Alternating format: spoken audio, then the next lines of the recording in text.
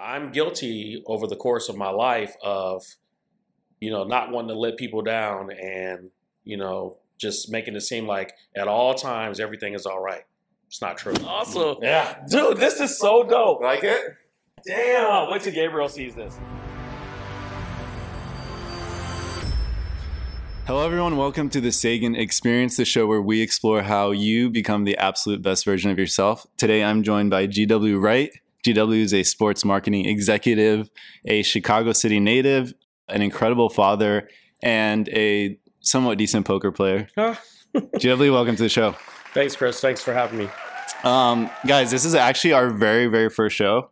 And wow. I'm super excited to do this. We were supposed to have a guest last week, but we changed it to next week. So, GW, you're our first guest, man. I'm breaking the seal. You are. That means a lot to me, man. And guys, you want to stick around till the end because I have something special for GW, a little present. He has not seen it before. He doesn't know what it is or what it looks like. So you want to stick around to the end. So what could that possibly be? Because Christmas hasn't arrived yet. My birthday is past, so it has to be something ultra special. It is. It is. Okay. You'll see it, my man. I want to start off with talking about like your childhood a little bit, where you come from. One thing I remember about you is you're very proud of where you're from. Yep. You're always like, I'm from the south side of Chicago. You say it with Absolutely. pride and vigor, and I love that. So tell me about growing up there.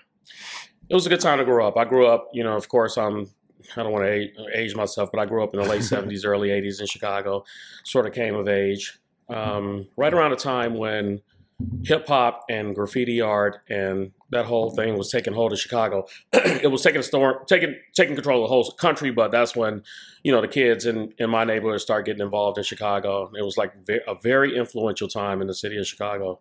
Yeah. So you're into like that scene a lot, like I still love it. I'm not as into it as some of the people that I grew up with, folks that have moved on to art and have galleries and actually work for the city of Chicago in the art department. Guys that were graffiti artists back in the days, but I still keep my posts to I try to check the pulse of the culture every now and again. Yeah.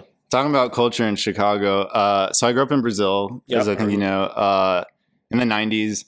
And I remember Space Jam was like huge there. Actually, a lot of American culture was huge there. The movie? Yeah. Space Jam, okay. Oh, yeah. no, it was MJ. huge. And that introduced me to MJ. And then I just became the biggest Chicago Bulls fan. Obviously, it was a bit of a bandwagon. Like I was, 7 or 8. But I had all the jerseys. I remember having the sticker like on my glass window. Yeah. And I was just like so hyped about it. Tell me about like that era, especially 80s, 90s. With NJ coming, because it wasn't just like a local thing. This was like huge worldwide. Yeah, it was a global thing. And the Chicago Bulls were like the team of the world at that time. I remember 90, 91, 92 when the Bulls started winning their first round of championships. People would be, we'd be home for summer from college and folks would be like, what are you doing tonight after the Bulls win? It wasn't a case of if we won, it was after the Bulls win. So much excitement in the city. We were cocky, we, sort of got over that hump with the Detroit Pistons.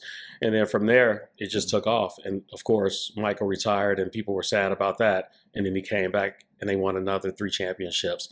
So that was like a really, really special time in Chicago. And, the championships in the city of Chicago came few and far between. You got the Bears back in, 86, the Super Bowl shuffle. And then from there, it was the Bulls. And then after that, it hasn't been many since then. The Cubs finally got over the hump in 2016. So I was really excited about that because both of my grandfathers were huge Chicago Cubs fans and they had passed away. So to see them finally, get a championship, I just wish that my grandfathers were around to see it. Yeah. I bet that would have been super special. Yeah. I remember watching The Last Dance when it came out, and very honestly, I'm into like soccer, football, not as much in basketball, but the documentary was so beautifully done, I felt.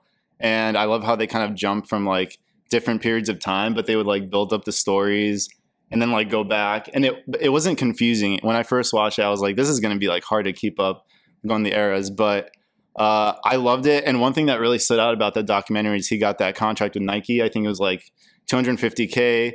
And they're expecting to sell, I think it was like 3 million in their first year, and they ended up doing 126 million. Do you remember that happening? And what was that like? Because I feel like that was such a pivotal point of like sports marketing and like being an ambassador for those type of brands, right? That was something new. I mean, if you think about it, there were a couple deals done before that prior with Magic and Larry Bird with Converse. But the Nike deal, it was uncertain. They just took a bet on this young kid out of North Carolina, and it paid off. And now that, that Jordan brand, I don't know if you've seen a recent article, they're making, what is it, $3 million every couple of hours now, or something along those lines. Yeah, so Nike bet big on Jordan. The Jordan brand is, sort of neck and neck with Nike now to me, and it was a great gamble to take. And this is before the sneaker culture had taken off. I remember back then it was probably what I still wear today, a white pair of classic K-Swiss. There was maybe the Air Force One was out, maybe a Nike trainer, and then after that, the Jordans kind of took the world by storm. When did the sneakers like really start to take off? Because I remember in Brazil, honestly, this was kind of sad, but like outside the building I was at, someone actually got shot for their Jordans. And I was like, oh shit, this is like beyond just like kind of fandom. It was, a collector's item. It was something that was like super coveted. What year, what time period was that? This was like mid to late 90s. I think it was like 96, 97.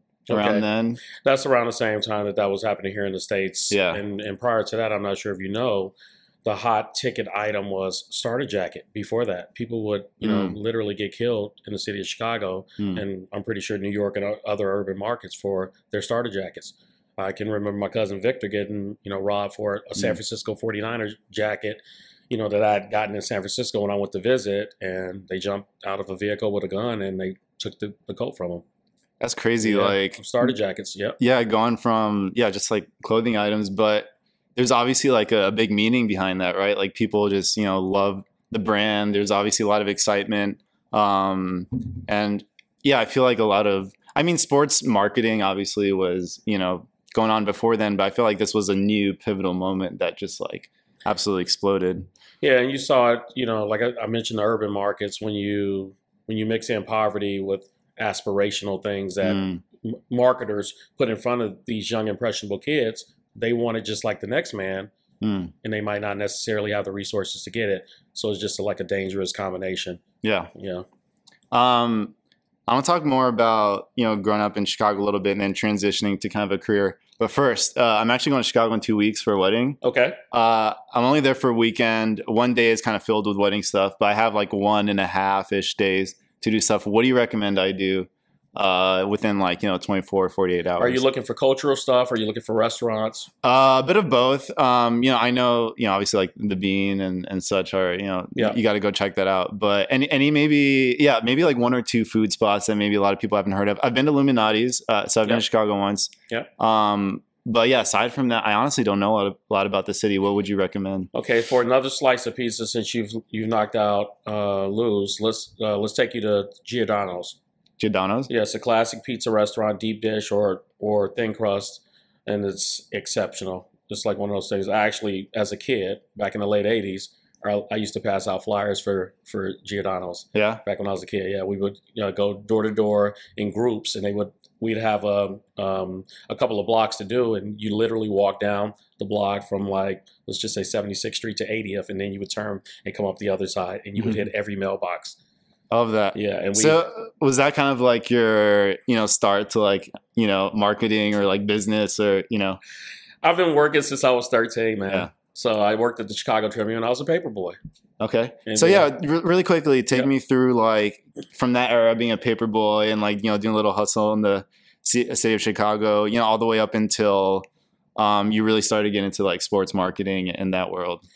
Well, those early jobs, of course, you got Paperboy, you got, flyer teams that we did in Chicago. And then I transitioned in high school and went to Foot Locker.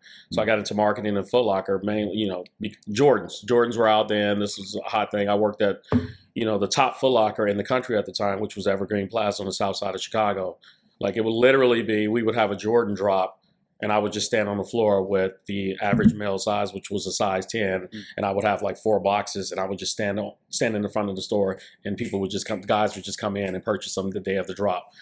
So Foot Locker was my first, sort of stab at marketing, and was seeing how, consumer products, really impacted folks on a big level. What did you learn at that stage, like being out front and like, what were you doing to get people in there? You got customer service skills. You got to be personable. Mm-hmm. You got to smile. You got to, and I don't know if you remember Foot Locker, if it was big in Brazil, but like if you had a Foot Locker job in the mall here in the United States, you were the man or the woman at the time. You got the referee shirt on, you kind of walking through the mall, you got the fresh kicks on all the time, and everyone in the food court's looking. Everybody wanted a discount. Everybody's trying to get in. Yeah. But yeah, it was that was one of my, that was one of my favorite jobs that I had as a youngster. So, and then where did you go from there after Foot Locker? Foot Locker again in college. So when I went to Morehouse College in Atlanta, Georgia, my freshman year, I transferred from Foot Locker Evergreen Plaza to Foot Locker South Lake Mall in Atlanta. And then it was too far away from campus, so I ended up transferring down to the Foot Locker at Underground Atlanta. Okay. Yeah. What about after that? After that, I went to hospitality. Did you ever know that? No. Yeah, worked at the Marriott. I worked at the front desk. I worked at the Hyatt. I've had 1,000 jobs, Chris. I worked at the Hyatt Regency on Peachtree Street as well. I worked in guest services. So all of this, to me, is in the same vein. Yeah. When I was in college, you probably know about me being a reporter. So my junior and senior year, I was a reporter. So I would be down at City Hall interviewing the mayor. I'll be over at Turner Field interviewing John Glavin or John Smoltz or Greg Maddox. So, I started getting those relationships and learning about talent at an early age because we had a legit press credential at Morehouse College via Clark Atlanta University. Shout out Clark Atlanta University's News Center because we didn't have a mass communication department at Morehouse at the time. Spike Lee, one of our famous alumni, he eventually got around to donating and putting those services at the college. But at the time, we had to cross-register, and I was, the only reporter at CAU News Center at the time. So, yeah, it's been a hospitality, a mixture of... Honestly, this makes a lot of sense to me because you are incredibly personable. Like, even the first time I met you, you were just, like, so good with people and, like, you give good eye contact, like, you listen well. And it makes sense, being customer service, just, like, dealing with people, a lot in different, facets, whether it's in hospitality or, Foot Locker in your college or being a reporter. Yeah. So that makes a lot of sense. So were you really into sports at that time too? Like, was that just like a passion and then naturally you're like, I have to go do something like around sports? Would you say that? I didn't. Well, that wasn't how it all started. So I'll go back to that junior and senior year. And I started getting relationships with the city of Atlanta and with these sports organizations. And I just hit it off with a lot of athletes. And at the time, I started my event marketing. I think you might have known that. That's why I work well with. That's why I work well with Jessica Nguyen over at Beats because I knew about event marketing when I came to the company. So and that kept the same tradition going of like customer service because I was the front of the business, so I would have to be the person. If my ballers came, I had to make sure they had a table set up, and we had some Cristal champagne for them, and then you want to take care of the ladies, so you treat the ladies right, because if ladies are in the door, that's going to bring in everyone else. So it was just like a natural progression, man. And it's, that was a real special time for the city of Atlanta as well. I'm really proud that I was a part of the growth of that city, a major part, being on the nightlife and entertainment side. And where it is today, it's a direct result of me and, Ludacris and Jermaine Dupri and T.I. and, Jack and Did you ever, brush shoulders with Scooter when he was doing the stuff with Jermaine and throwing parties all over? I know Scooter. Yeah, Scooter and I used to hang around when in our younger days. So Scooter was over doing events at Emory, and I was doing my events. And him and I went on a road trip together to the All-Star Game in Philly in like 2001, I think it was, or two. Yeah, so I've known Scooter. I've seen him. Sort of. He had a plan from day one. Yeah. And he executed on his plan. Yeah. Everyone has an idea. We all have ideas. You're in the grocery store, you think about something, but it's all about the next step and execution. Scooter executed as well as anyone I've ever seen. Like our former colleague Karen Civil executed. She had a plan. She executed. Yeah. But yeah, Scooter. Yeah, good guy. Yeah. I feel like that was a special time in Atlanta because I heard those stories. Like I heard him, throwing the parties at like college campuses, and you're involved. And I think this is a good transition actually because I want to talk about how you got into Beats by Dre, and just for some context for all the listeners and people watching out there. So I first met GW one of my first jobs at Beats by Dre back in 2012. Shit, that's like 10 years ago. Time flies, man. Time flies. And And I think you knew Omar, who was our old CMO, Chief Marketing Officer, before that. So tell me about like how you kind of met him and how you got to, Beats and that whole story. Yeah, Omar is a really good friend. I love that brother. Him and I met. He was actually the marketing director for a clothing store. It was called Oddity, and then they had a second store called Lucid. So they had one near Lenox Mall, and they had one downtown Atlanta, right off North Avenue. So I met Omar when I used to go in and purchase some whatever the designer stuff was at the time. I would go in and try to get some nice clothing, and they also made custom suits. So I would get like custom linen suits when I was going on the road to Bermuda or doing something out of the country. And Omar was the marketing director. He was always a sharp dressing guy, super cool from Brooklyn. And him and I just hit it off, and we became friends. And we would go traveling together. We would go to New York, or we would go, Jamaica, go on a little vacation to, music festivals and things like that. And we remained close, throughout the years. So you kind of fast forward to 2011, Omar was, got the new job at Beats by Dre. I didn't know what the hell it was. I'm thinking these big headphones. The first thing I thought about were the people directing the planes in with the jumbo headphones, So he sent me a package out. I was in Chicago at the time. I had a couple marketing clients, and he sent me this huge package out with like an HP Beats computer and, a whole bunch of headphones. He even put some batteries in there so I wouldn't have to go to the store and get batteries. It was the first generation Beats Studio. I kind of, tried them on and checked it out. And he said, hey, well, there's an opportunity for you out here in California if you want it. I don't want to move out to LA. I go to LA to visit, have a good time, get a Labor Day weekend, and turn up and have, go back home. It was the best career move I've ever made, was accepting the job. It's funny, quick side note. So I was interning at Interscope while I was still in college at the time. And I was at the international marketing / like PR department. And there's like A&R too. It's kind of all mixed in. But there's a guy there, Jericho, Adam, shout out Jericho. He actually changed my life because I would go to him and he would travel the world and essentially do like PR with artists. And I was like, shit, I want that job. Like, that sounds amazing. Yep. And it was Interscope, like, the hottest label, I think, like still to this day. And one day he like pulled me aside. He's like, listen, Jimmy Iovine, the CEO, is like, doing this Beats by Dre thing. It's like headphones. It's going to be like huge. And he's like, you should try and like get over there. And I was like, no, man, I want to do what you do. Like, I want to go, I want to like work with artists. I don't want to do like headphones. And he's like, trust me, like, you want to go over there. He literally pulled me aside 3 times. He didn't have to do this. Wow. He like pulled me in his office. He's like, Chris, like, go do this. You would be really good. And I was like, okay, like, is it paid? He's like, go do an internship. And he's like, no, I don't think it's paid. And I was like, are they doing international stuff? Because that's what I want to do. That's like my background. Yep. He's like, I don't think so. And I was like, that's not for me, man. And anyways, he put me in touch with like Jessica, and he got the internship, and it completely changed my life. So think about how many friendships and everything that we've developed over the years. Everything, man. And still to this day, a decade later, I still like, am in contact with a lot of Beats people, and it was really, a tight knit family. We'll get into that. Yep. I think a little bit more, but a little lesson here just for everyone like listening.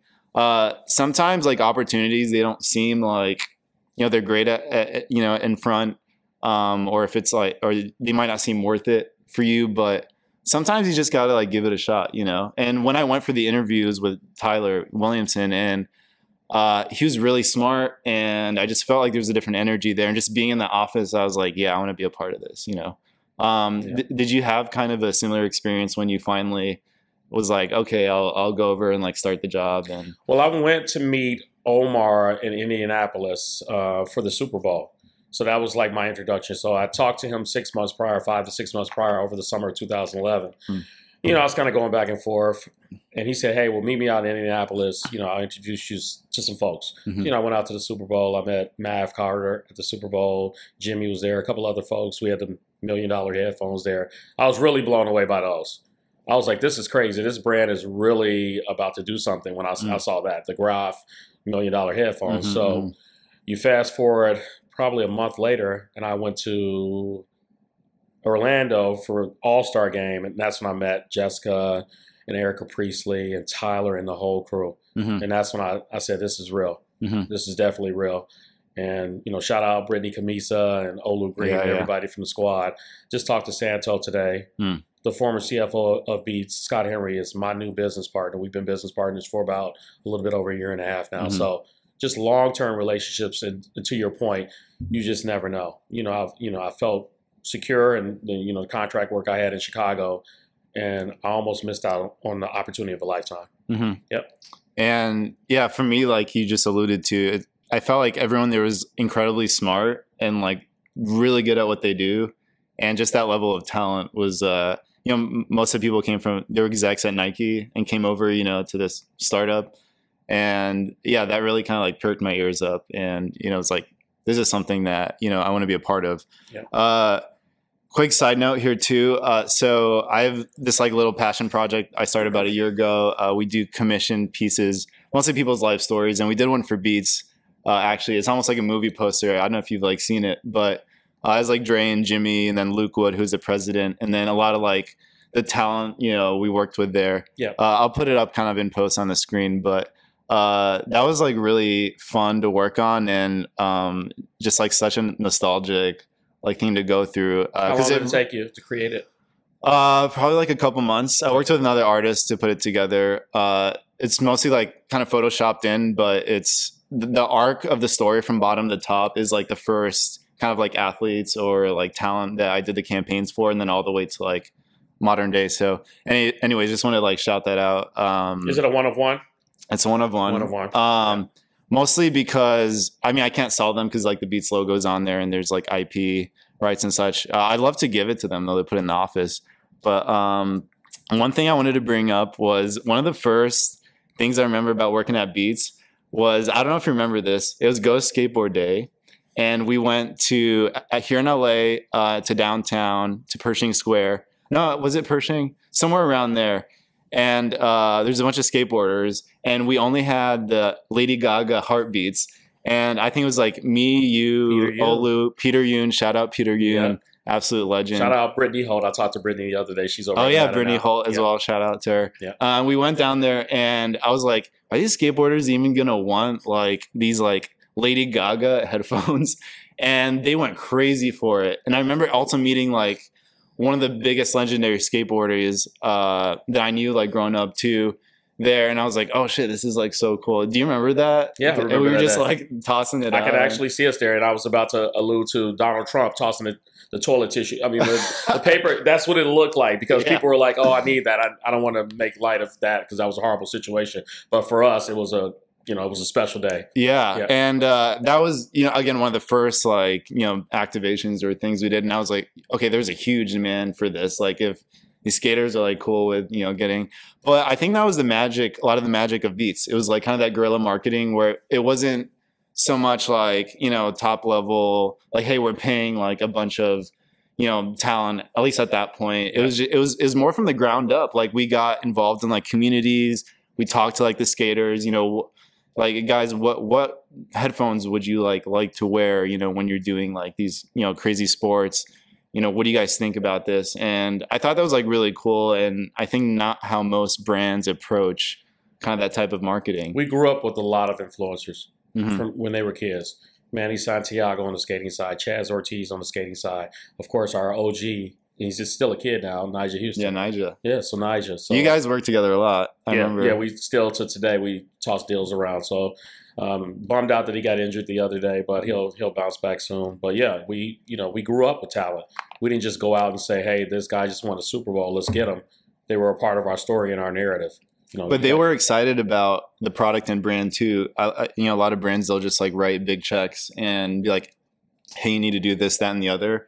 This was like, we spent time with them. We talked to them. We got to know them. Like we'd invite them to the office all the time or to events. And I think that made them feel really special and knew that we weren't just there for like a transaction or whatever. And honestly, we also, we'd give them headphones as well. Yeah. And sometimes do like custom, like one of ones. But I think that approach is still like pretty rare these days, right? I think people just see on such a transactional level. And that was, I think, so special like about Beats, Yeah. And I remember like Omar, I was saying too, like influence, the influencer. It's also the people behind the scenes, like get to know the management, get to know like their families, Yep. Um, And that's still the way I view marketing today on the sports marketing Yeah. side. That's the way to do it. You can't just look at it as a word I like to use all the time. Like you said, was transactional. I'm totally against transactional plays. Like that's not the way to go. No. Yeah, you can't create value.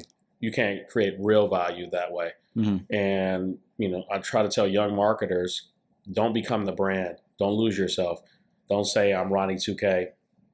Don't say I'm Mario from Nike or whoever, right? Mhm. You have to be the person that's at the same time consciously thinking about building your brand while Mhm. you're working for a company. Because ultimately, everyone has that entrepreneurial spirit, and they want to start something. So, coming into Beats, I was who I was already. I was already a name, and I'd already done, significant things on the influencer athlete space. So when I came there, I was like, hey, let's help, take this one to the moon.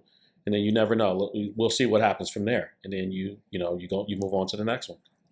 That's a really good point, because I remember like Neymar was one of the biggest kind of accounts or athletes I worked with, and we kept on thinking, what's like important to him? What does he love? And we would kind of meet him on that level. So we knew, like, for example, he loved his son, and later, like, we found out he would like write his son's name in his shin pad and put it on before he went on a game. And when we would bring things like that up to like him and his team, he'd be like, "Oh shit, you guys like noticed that?" Like. Yep. And so meeting them with where they're at, like knowing what their brand is, what's important to them, versus again, just like going coming to them with a script. Yeah. Yeah. You said that's not cool. It has to be a partnership. I want to ask you about the crazy story at your time at Beats that you're legally allowed to talk about. Cause I think in the early days, it was a little bit of the Wild West, and it was really, really fun. But I think as the organization grew, and especially after the Apple acquisition, we had to, tighten up a little bit. Yeah. Let's hear some fun stories about your time there, or at least one that like pops in your head.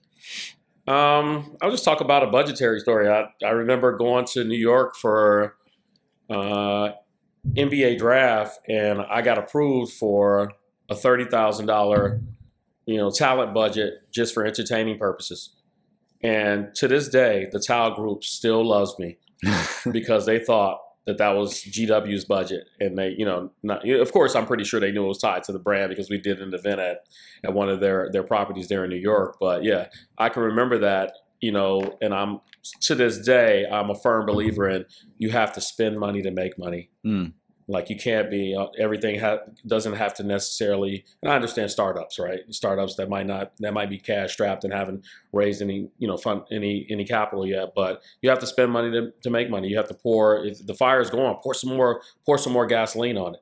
Mm-hmm. And I think it happened with Beats. It indicates took notice. Yeah, yeah. I mean, it indicates to them too. Like they were like, Beats or GW are willing to like invest in us and bring this talent here. And I think that's a good kind of start to any relationship, is knowing that, hey, we're not like skimping on budgets. We're not just trying to come in and do like the minimal thing possible. It's like, we're here and want to do something.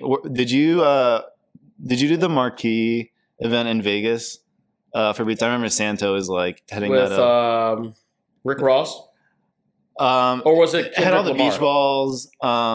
Yeah, I did. Well, I had just sports influencers. I had just a section for sports influencers. Yeah. I was there for that. I remember it because Jason of Beverly Hills made me a little Beats necklace. It had a bee on it. It had diamonds in it. I wore it that night, and I still have a picture of that from that night. That's why I remember that in Vegas. Well, Yeah. The reason I bring that up is, so yeah, I think that was like probably one of their most successful like events ever, like for Marquee, and especially in terms of like revenue, from what I heard. That was during CES. I think so. Yeah. Yeah. It was some. I mean, we did a ton of after parties, but I think that was the CS one. And I remember, one of the head bouncers, like Todd, shout out Todd, for years, even when I went back, he put me straight in front of the line. I could bring whoever. He got me like tables.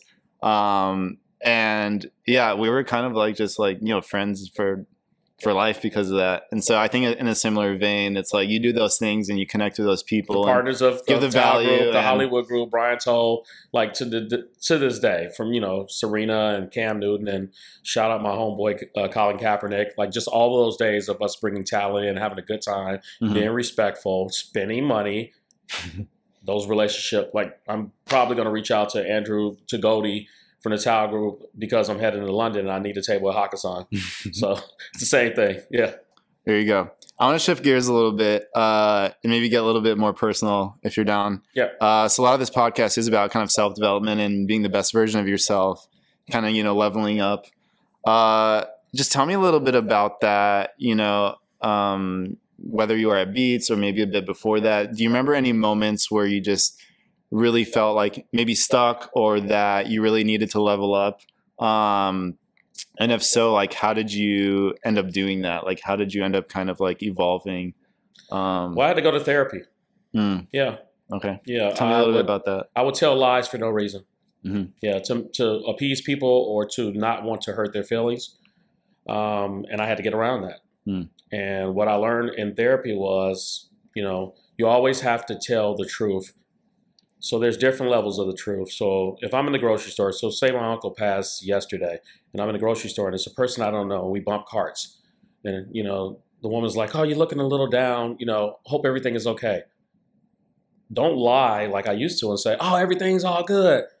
Fireworks. No, just say, no, I'm a little bit down, but thanks for asking. Have a great day. Mm-hmm. Then there's a second level. There's friends and colleagues and coworkers. You give them a little bit more information. We had something that went on in the family. It's really not my day today. And then there's your family, and you really express and tell how you feel. I'm guilty over the course of my life of, not wanting to let people down and, just making it seem like at all times everything is all right. It's not true. Mm-hmm. We all go through things. So I had to realize that, and I realized it through therapy. I had to go, 6 months, once a week, and I did it, and it was a personal choice. And I had to get through that, amongst a couple other things, about, maybe a little bit out of controlness, during nightlife situations. Mm-hmm. So, yeah. Appreciate you sharing that. Yeah. Was there like a specific like moment that you're like, I need to kind of like figure this out? I can point to it. I was at All-Star game, maybe 2013 mm-hmm. in New Orleans. And I kind of let down a couple colleagues during our gifting suite because I got a little ahead of myself and was, drinking during our activation. And I let them down. I let myself down, and it was embarrassing. So, I had to take accountability. Yeah, and that's one of the toughest moments of my life. I had to, go through that because people were kind of like, damn, what the fuck's wrong with GW? Tell them to calm down. Mm-hmm. I had to step back, take stock, and, get back on track. Yep.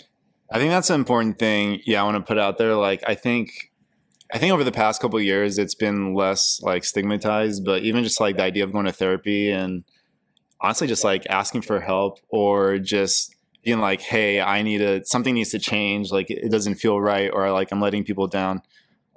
It's totally like fine to go and like ask for that help or, seek therapy or just, a lot of people I think keep it in or or worried about what other people think as well, especially if you're like a public figure or someone, in power or anything like that. So just want to put that out there. You have to let it out. You have to let it out. You'll not only feel better, but I think you'll gain a lot of clarity too. And did you feel like once you went through those 6 months of therapy and kind of worked on yourself, you really, became the most like, or started to become more authentic to like who you really are? And I think the work started to. Yeah. Because it's still a work in progress. Sure. Yeah, every day you have to consciously think that when I leave this house today, I want to become a better version of myself. I want to learn something new today. Mm-hmm. Yeah, because we don't know everything. Mm-hmm. And I'm still going to keep a smile on my face, and I'm still going to, uplift people. But if I am going through something, I'm not going to lie about it like I used to. Mm-hmm. Yeah. What are you doing now these days to kind of keep on that path for I see you got like the juice here and yep. Oh, sorry. No, you're doing, you're staying healthy, and I think you always have, but also I don't know, mentally, maybe spiritually, whatever. What are you kind of doing these days to kind of keep that up? Because this isn't like a one and done thing, Yeah. right? You can't go to 6-month therapy and be like, all right, I'm good. Like, let's go. Yeah. It's an ongoing thing. So tell me. Yeah, it's an ongoing thing. And like you said, just, staying healthy, being very cognizant of what I eat. Mm-hmm. I've always been, like you said, since I was a kid, I've been in the YMCA or some level of, I do something every single day, whether it's just walk for 2 miles, down Fountain, back up Sunset. But I think the most important thing is, it's not like I didn't in the past, but I am I'm loving myself more. Me first. Mm-hmm. I have to take care of myself before I'm able to take care of other people, and whatever that means, right? Or help other people. So yeah, that's a big part of what I focus on. I get my rest, I eat healthy, and I want to make sure that I take care of myself, and that's through meditation, that's through yoga. I do a lot of little different things each and every day, like each and every day. There's not a day like whether it's just a plank or 2-minute plank, just to clear my mind a little bit and just stabilize for a second. But I'm a firm believer in loving yourself. Yep. I feel like exercise, especially too, like science proves it again and again. It just helps your mental health. And like, even when you're having like a shitty day or you just don't want to do something, like I'll go to the gym or I'll just, I don't know, jump around for like 10 minutes, like, shoot basketball, like go on a jog with my dog, whatever. Yeah. Even in just 10 minutes of that, I come back and like, damn, I feel like a lot better. And, and I think that's something that's really hard for a lot of people to like get up and go do that. But once you do it, I almost always feel infinitely better at the end. And then I just try and like your meals taste better, everything. I try and remember that feeling too right at the end. I'm like, shit, this feels like really good. So remember this when you like don't want to get up and you don't want to, exercise, or cold showers too is something I've like done for the past few months. It just like kind of shocks my body a little bit and like wakes me up. Yeah. But I think that's a really good point. Like, for anyone out there who's maybe going through a slump or, wants to gain a little bit of clarity or, is in a tough spot, like just like get up and, go move your body around and like be active. Move your body around. Don't turn to substances. Yeah. So I'm at the age now where a lot of my 25? friends, You're 25 now? yeah, exactly. Okay, right. Definitely not 32. Or a lot of my friends, have kids now, and you've been a father for a bit. You're just in New York, right, with your son? Yeah. I saw. How was that? We had a good time. Yeah. We just wanted to get away for a nice weekend before school started back up. So he's back in Philadelphia now. Shout out Gabriel, doing an amazing job in college. I just found out the other day that he's, for some reason, I don't understand how this happened, but kudos to him. He's 86% done with his degree already, and he's just going into his junior year. Damn. At UPenn.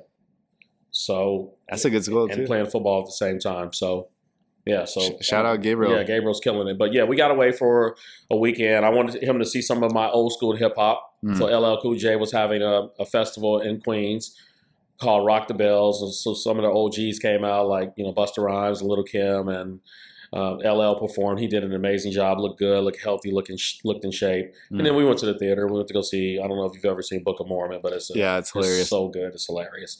And just, got some good food, and, Central Park, went around the city and had a good time.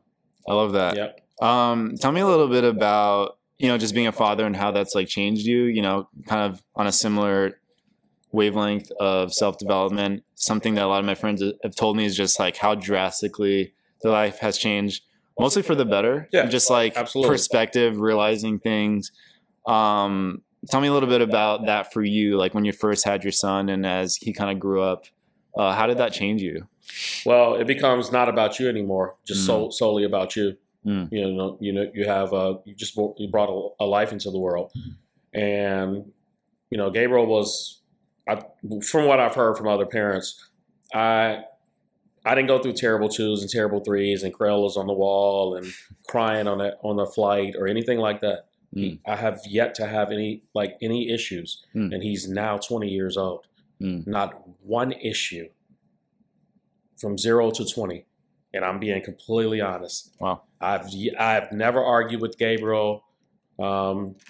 Just I don't know where it's almost like I broke the mold. I don't want to have any more children, but yeah, being a father is the best thing that's ever happened to me. Not gonna, hands down, just the best experience. he's an amazing child, amazing young man now, about to be 21 years old. And it's just been a really special ride. I'm just glad that I'm still cool because, when you get 15 and 16 years old, their friends become cool and they want to hang out with you. But Gabriel went with me for New Year's on a vacation, and he still wants to go on trips with me.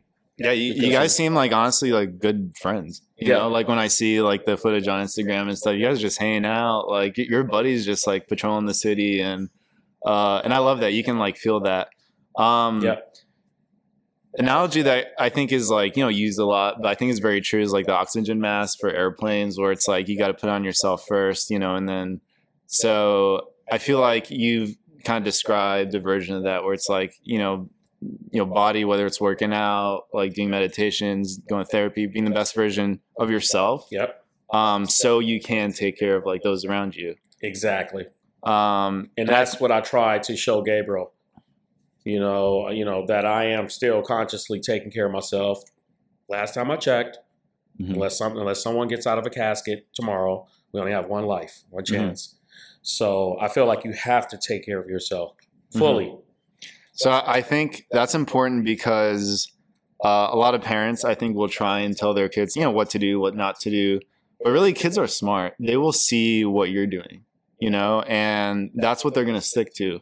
So if you're not walking the walk, like they'll know that. And I think they'll grow They'll call bullshit. Yeah, they'll call bullshit, Yep. or they'll say like certain things and not really mean it because, the parents have done that. Yeah. So it seems like, because you really walk the walk and, you try to take care of yourself and, good communication with your son and taking care of him has honestly very likely been probably the main reason why he is like such a and good... his mom as well, the same thing. Mm-hmm.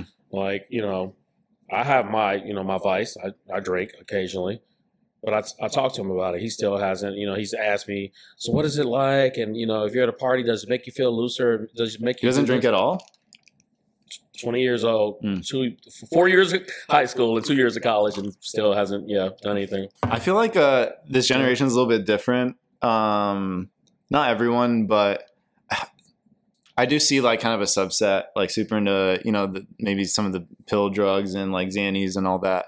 But I also see a lot of kids, in Gen Z, just like really conscious about like health and, not drinking. Well, they have more information than we had. Well, than I had. You're younger than me. Mm-hmm. But back in the days, I would have to go find that information in an encyclopedia or go to the library and go fucking through the Dewey Decimal System or whatever it was back then. But now, any question that comes to mind, hey Siri, hey Google, what does it mean when my head hurts when I drink a beer or whatever? Yeah. And it immediately pops up. So they have so much information. Thanks, Siri. Sorry, Siri. Oh, wait, hold on. There's something on my computer. Sorry, quick technical update. No problem. But that was classic. That's such a blooper. Classic first episode. Yeah. No, I think that's important because you're right. Like, and especially even as I've gotten older, it's like what is alcohol? And it's like, now I'm like, it's literally like you're just poisoning your body each time. If I call Gabriel right now, he'll tell you I just said that last night. Yeah. That's what it is, though. And the reason you're feeling like, it's because you're and then you have like the hangovers, which as you get older, they do get worse. Brutal. Even if you haven't had that, like we were talking about Marshawn Lynch and the Atlanta Braves player. Within a 10-day period, they both got DUIs. And one tried to get out of it with the police officer. And you saw the Marshawn clip. It was, oh God, I felt so bad for that man, but he did it. Yeah. So that's how we got into the conversation about athletes. Yeah. Yeah. So we were talking about it. I was like, yeah, I do it, and I know it's poison, and that's why over the last 5 years, you can look at my calendar now. It's in here. It shows how many drinks I've had this year. Oh, you keep track. I keep track. If you and I go out and I have more than 2 drinks, if I have 2 beers, drink 22, Chris, and it's in my calendar. I love that. Yeah. I've just naturally, I think, like the more I have instances where I'm like, maybe a little hungover, and I actually now I barely drink. I'll have like maybe one a week, like if that. Yep. But I just don't feel like drinking anymore. Yep. I just like after a while you're like, wait, I feel really good, and also I've been working out a little bit more and trying to be healthy. and it just feels like great. I don't know, and I think that just I have this bar cart here that's full, but that's because I don't really drink it. Like my guests, maybe it's just sitting there. Yeah. I have about a Casamigos in that I bought last summer. I still have this much left. So that champagne up there, the Aces Fit, that was Omar who gave that. Oh, to really? me in 2014 when we closed the Neymar deal, and I still have it. Still got it. But also that's like a nostalgic thing too. Yeah. But speaking of like drinking a little bit, one thing we've done over the years is play poker together. Oh man, I can't wait for poker night. I know again. we had to kind of like take a little break because of COVID and all that. But do you still play like a lot? Like I haven't played in a while. Our last game was the last time I played. I play online. I have a group now that they have some app where we all log in and we play. Yeah, but outside of that, I haven't played. We definitely need to get an official poker game for the folks that are still in the Los Angeles area. Yeah. We need to get that stat, like literally like right after Labor Day before it gets, if you want to, we can put one together. No, let's do it. I would love to do it because that used to be so much fun. It was fun, and I would like, whenever we brought guests, I think we know the vibe, so, but whenever we brought guests, I would meet like really dope people, and we would like, connect, and that would form like other relationships. But also it's just a good way to like, talk about, beats and just like catch up with everyone. So I definitely encourage, people to like do those kind of whatever it is, pickleball or whatever, just like get together, put it in the calendar. Yeah. All right, JW, I want to talk about your latest venture, Locker Room Agency. Yep. So yeah, tell me about that. When did that start? How did you start that? Well, I started thinking about putting it together. Let me think of the timeline. Probably about 2017. I said I'm going to put together an agency that sort of plays the middle ground between talent and their representatives and brands, and I can bring ideas both ways. And I don't need to necessarily represent anyone on this side, and on this side I don't need to be full time. So we sort of play the middle ground between brands and talent. Yeah. Tell me. And we launched right before COVID in the end of 2019, early 2020, with a good friend of mine, Olu Green. But unfortunately, Olu had to back out because his wife was diagnosed with cancer, a tumor. So he had to go get a full-time job. And the first offer he got, he had to take, and it was from an agency. It was PMK, and we knew everyone at PMK. So Olu had to back out, and I've been moving full steam ahead by myself ever since then.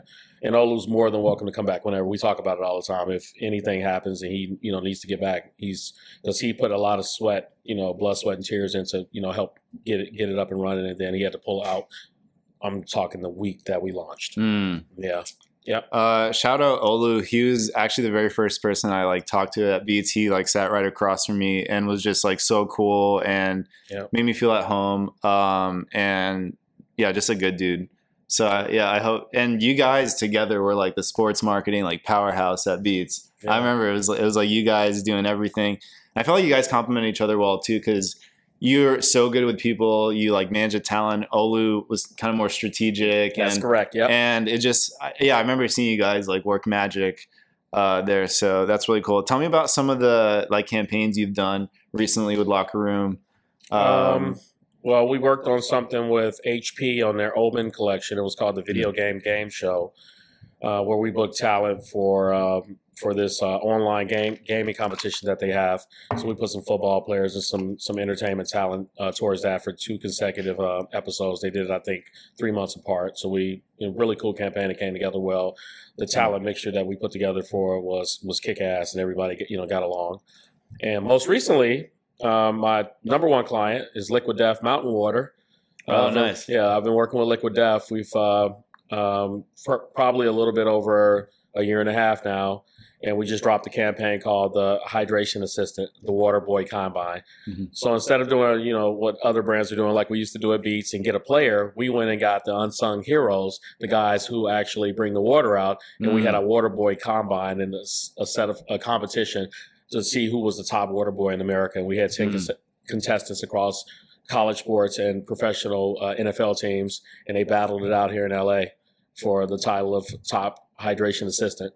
And the winner got $100,000. Oh, shit. Yeah, got $100,000 contract with Liquid Death. and it was Travis from the Indianapolis Colts. So it was an amazing campaign. Everybody loved it. Got tons of press, and I'm glad Ad Week and all the other PR recognized Locker Room. They put us in on every article at the bottom as the recruitment agency. So really proud of that one. To see that come full circle, because we've been working really hard with Liquid Death. They're a good brand. I remember seeing them like on the shelves, and their packaging and branding like definitely stood out. It was like "Murder Your Thirst," and it's like this crazy skulls, and I was like, "What the hell is this?" Everyone thought it was either an energy drink or a beer, and yep.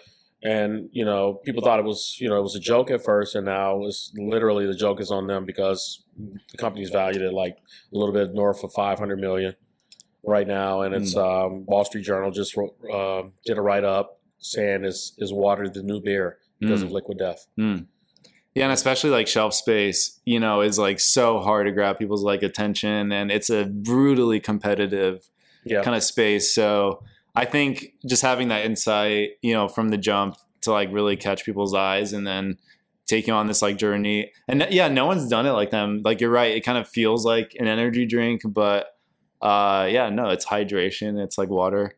And I saw also on Instagram, you shout out Fanbase app a lot. Tell me a little bit about that. What are they about? So Fanbase is an app founded by Isaac Hayes. His father's a music industry legend. So he's Isaac Hayes III. They're headquartered in Atlanta, Georgia. And the app is a way for all influencers, everyone. You're an influencer, I'm an influencer, you're an influencer, to monetize your content. So it's the same interface as like Instagram, TikTok, Twitter, all blended into one. But the key is you can put content behind paywalls, and on Instagram it feels good when you get a like, right? You're like, oh shit, 100 people like this. But on Fanbase, those likes equal money. So people buy love packages. They're called love. So when you buy a love package, any content that you see that you really love, you can pay the content creator by just tapping on the love button. So it's really a unique app. It's well thought out, well put together. The back end is seamless. And scaling like crazy right now, over 270,000 active users right now, and position themselves for Series A. So I advise for Fanbase. So it's like a PG OnlyFans kind of. Basically, that's exactly what it is, because there's no nudity behind the paywalls. Yeah. So it's just exactly right. That's exactly what we say. I love the idea though of like even just doing like the simple action of like a heart or like a like, equals. I think, so I have a good friend. He's not at TikTok anymore, but when he worked there, one of the things that he worked on the product end was, giving like the gifts that you do now. And like you buy the tokens, and then you buy like the different types of gifts. And then when they go live, you can just like give the gift, but it's really giving them the money. Right. Yep. So I think, that's something that it's kind of becoming more and more, popular, and it sounds like Fanbase is like really ahead of that. Yeah, Fanbase is at the forefront. It's interesting. We have a deck that shows every new product launch that they've done. TikTok or Instagram is kind of right after announced something similar.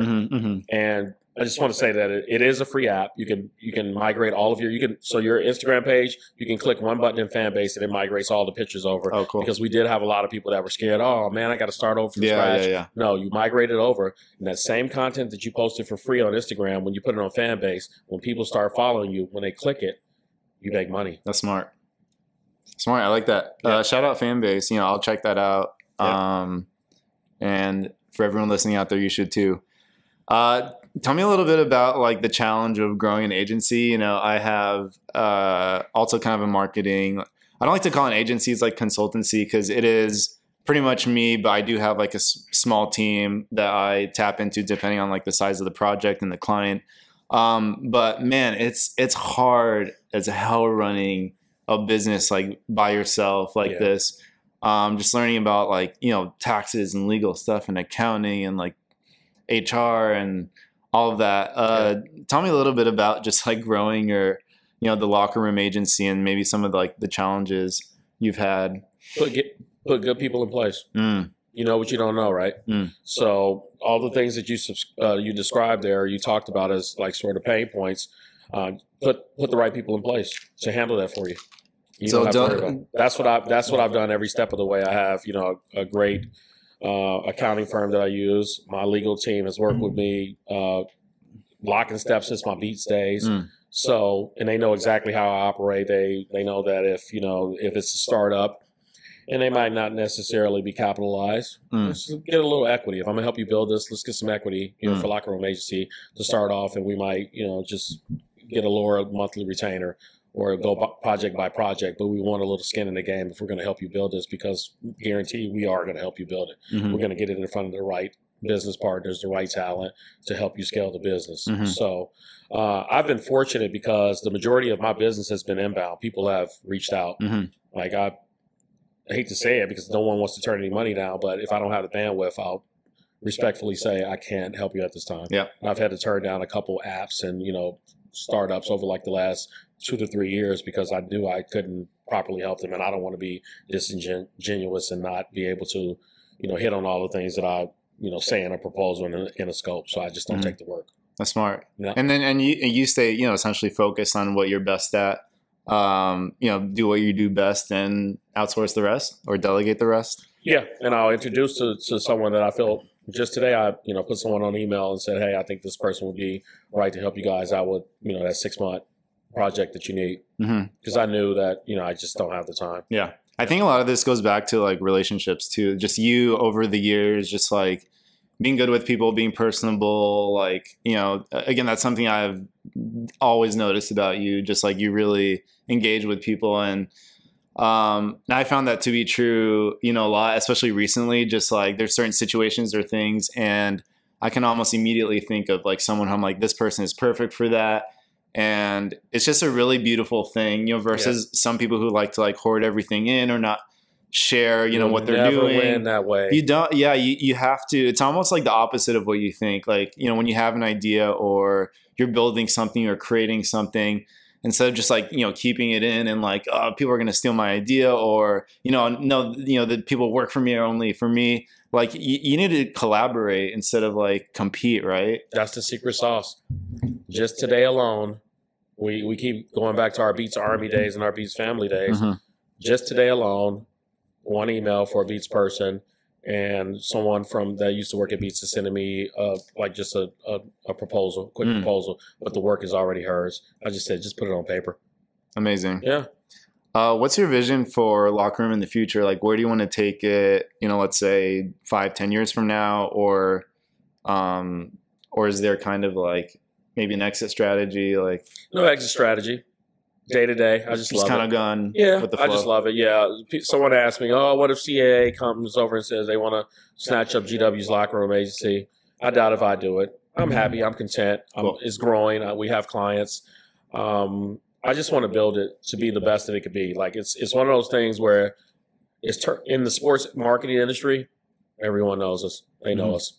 I know they do. There might be, a few agencies that might not know us, or some verticals inside sports that maybe hockey that might not necessarily know who we are, but people know us. They know we do good work, and they know first and foremost that we're not in the talent representation game.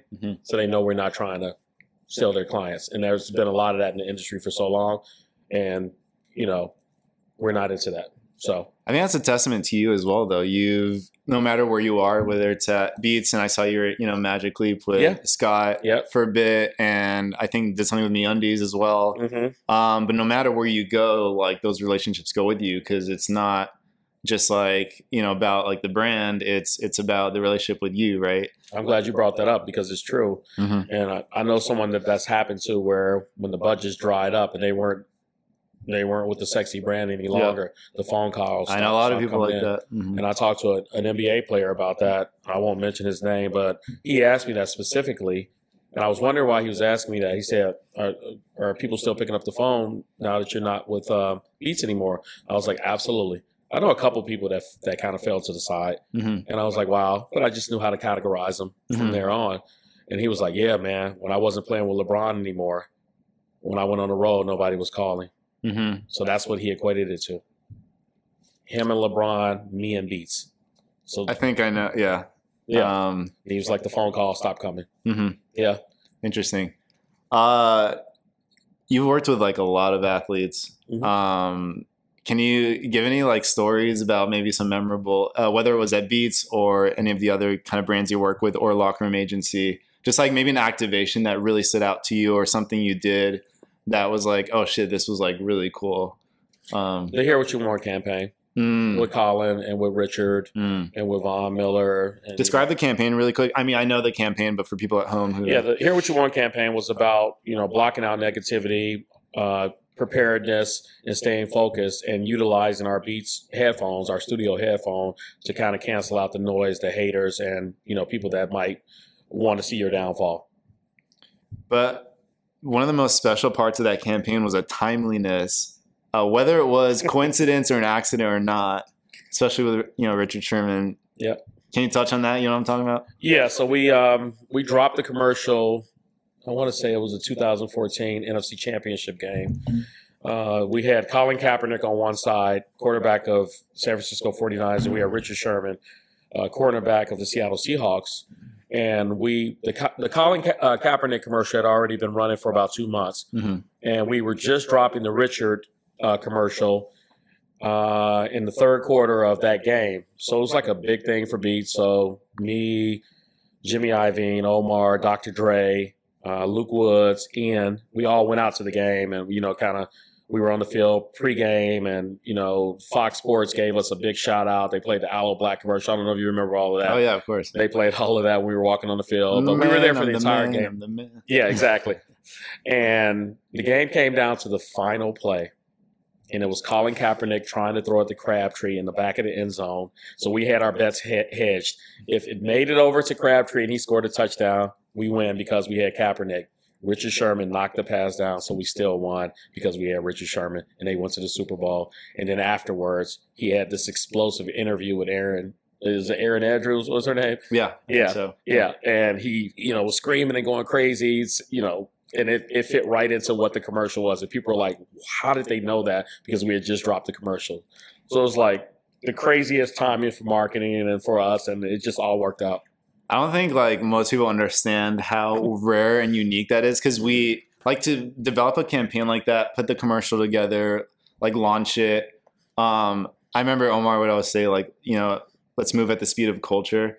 Yep. But us or, the Beats team doing all of that before and then having that moment and then the commercial's like ready right when that happened. And then the post interview where it's like he got a lot of attention from that. Yeah. It's just like crazy. It was crazy. It was the perfect storm. And you should have seen the plane ride back to LA with Jimmy and Dre and everybody going crazy. It was just like the energy was, what are we doing next? What are we going to do now? GW, come on, fuck, you're the man on this. Tell us what. And Omar just sat back and I had to talk to Jimmy and Dre. It was a special time. And, I would love to hit on a marketing moment like that again. I haven't been a part of anything like that in a while, but that's one of those ones for the books. Yeah, that was special for sure. Yeah.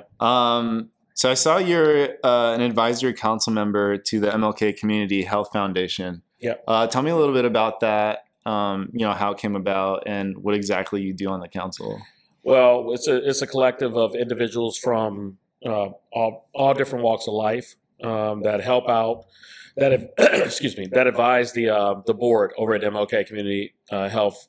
Community Hospital and Community Foundation. Mm-hmm. So we advise on, they'll come to us and say, hey, we're thinking about this in this diabetes program, or we're thinking about this for the COVID vaccinations. What do you guys think about it? What ways can you all support?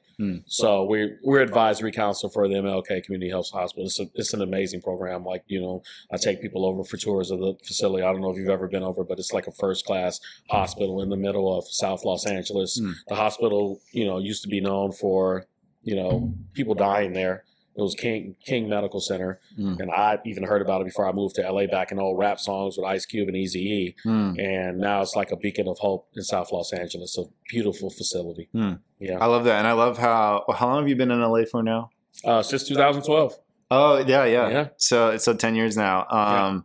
And, it seems like wherever you are, whether it's in Chicago, ATL, out here in LA, you're involved in the community, right? Yeah, absolutely. You have to be. And, I'm getting a little bit older. So when I do retire, that's why you heard me talking about the home in Chicago. I'm going to move back and be an old, high school teacher and try to do, teach kids, about, everything that I've learned throughout the course of my career, because I don't want to be the person that leaves and just moves in Beverly Hills and never goes back. and talk shit from your high horse. I want to go back and try to affect change. I love that. Yep. How can people support, the foundation? Where can they check them out? MLK Community Hospitals, you can just pull them up online. You can help by donating time or resources. We have projects coming up. We'll have a dream show in January of next year. I can provide information on that if you want to share to your community. But yeah, we have a big show coming up in January of next year. And people can go and volunteer and help with. Absolutely. Cool. I'll put a link in the comments or in the bio or so, and you guys can check that out and support. Yeah. Because I think that is a really good initiative, especially being out here in downtown. I'm not too far from Skid Row, and I've done some stuff with Union Rescue Mission, but I think there's a lot we can do that doesn't take a lot of whether it's a small donation or just taking a couple hours of your Saturday to go volunteer. So I love that you're doing that. All right, guys. So wrapping things up here, I do have kind of one last thing for you. Little gift. So as I mentioned earlier, I have this. I'm excited. This is crazy. I have this art business where we essentially produce life stories for people, and you can go just order it on Etsy. But also I've done more of these life moments, and we did a Kickstarter where essentially, I was trying to raise some funds to, pay the artists more and really get this going. And you were super generous and donated. Okay. Now that. I know that's how. Yeah. Okay. And so I have an art piece for you that's made, specifically for you. I hope you like it. I'm a little nervous. I already like it. It's something special for me. All right, so I'm going to bust it out. Okay.